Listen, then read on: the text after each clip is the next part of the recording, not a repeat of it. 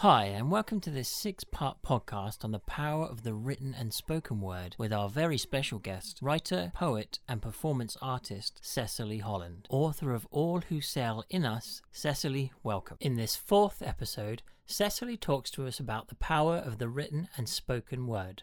Literature acts as a form of expression for every author. How do you differ from conventional writers and poets?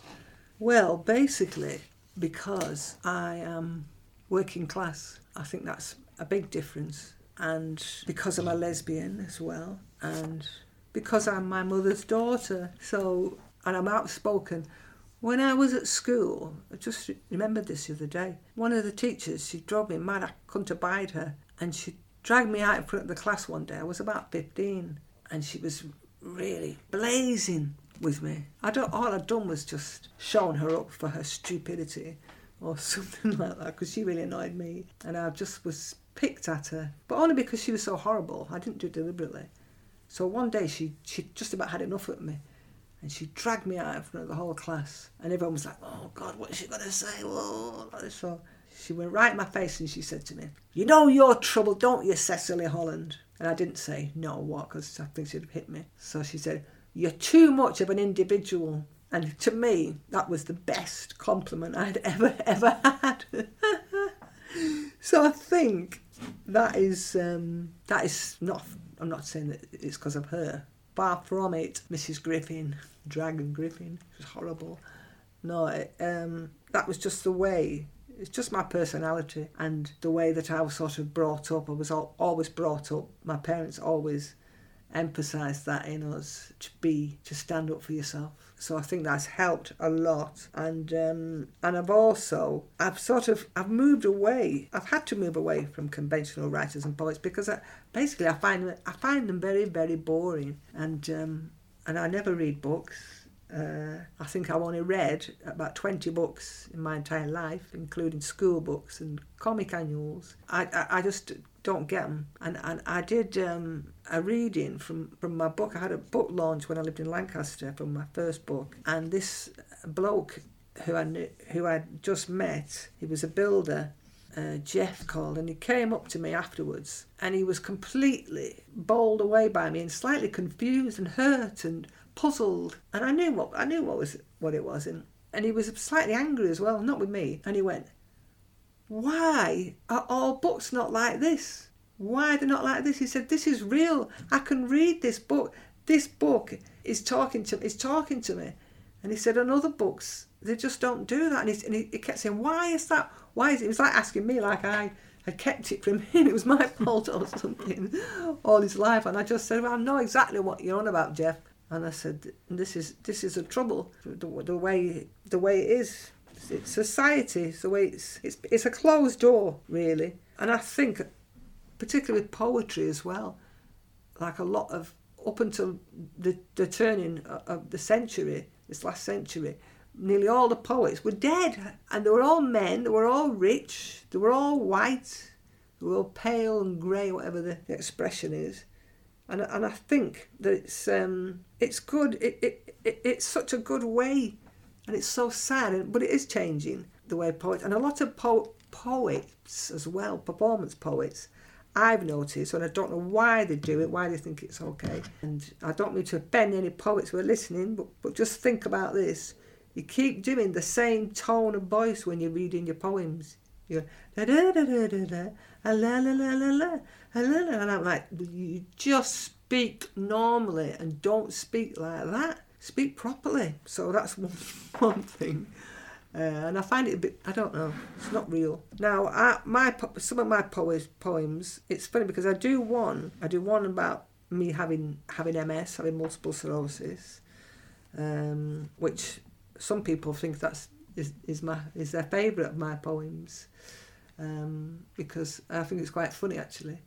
One of the lines, I'll just tell you a bit of it. It says, I can't remember how many years, 14 years ago, I was diagnosed with MS. So that's it, primary progressive multiple sclerosis.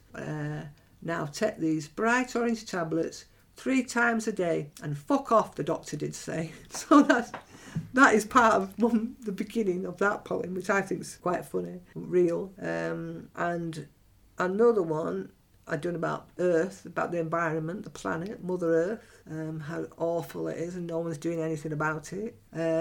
And then I do one called What an Eton Mess, about all these Etonians, people who've been to Eton, public, private school, ruining this country. That's that one, which I quite like. And I've done one on men and not showing how sad it is that they can't show their emotions and how much suicide there is, how massive it is. And one of my great nephews took his own life in October last year, and he was only 20, and that was really, really awful. And he struggled so much with his emotions and with his mental health, and I just felt so much more could have been done. So I wrote about that, and one of the poems, which is bizarre in a way, well, the poem itself isn't really bizarre, but when I perform it, they love it. Of all my poems, this seems to be the best, and it's called It's Your Sister, and it's about me having 10 sisters. So it just goes through all that.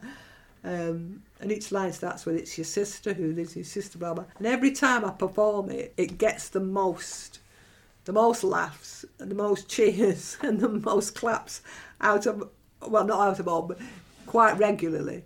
It is the favourite, which tickles me quite a bit. And then afterwards, when people come up to me, they put and I can hear as I'm performing it. And it's only people who've got a sister who react to it. And I can hear, as I'm performing, I can hear people in the audience going, "Oh, that's you, Dave. That's you. That's your sister," like this. And then they'll come up to me afterwards and talk to me. And it won't be particularly the one about, well, it will, the mental health ones. I do quite a few on mental health as well. And a lot of people come up to me and really love those and thank me for writing it and performing it. But it always tickles me that people come up to me and they go, "Oh, it's your sister. Oh, that poem. Oh," and this, and it always tickles me. It always makes me laugh. So yeah, and I think words, literature, it's good and it needs it. And like Oscar Wilde, I like his not that much of his stuff, but I do like his sayings and his words of wisdom and things like that. I think it's funny. And Maya Angelou, I think she has inspired and given a lot of hope and strength to a lot of women. So through your particular poetry and your writing, how would you want societal change to be? How would you want your writing itself to influence society as a whole? I'd like it to be massive, actually, really massive. But there's a young Asian woman, Rupi Kaur. She's an Asian woman. Did I just say that? Canadian, and she's written about 3 books, and she's sold millions, and her influence particularly on women has been incredible. In some ways I'd like to be like her, or an older version of her, or me. I'd just like to be me, really. And I'd like it to be for everybody, for men, for women, for children, everybody. Yeah. I'd like to thank Cecily Holland for her amazing contribution to this podcast series, and a thank you to her publicist Caroline Brennan for setting this all up. You can find more about Cecily's work on Amazon and Instagram. See you in the next episode on the power of the written and spoken word. Thanks for listening.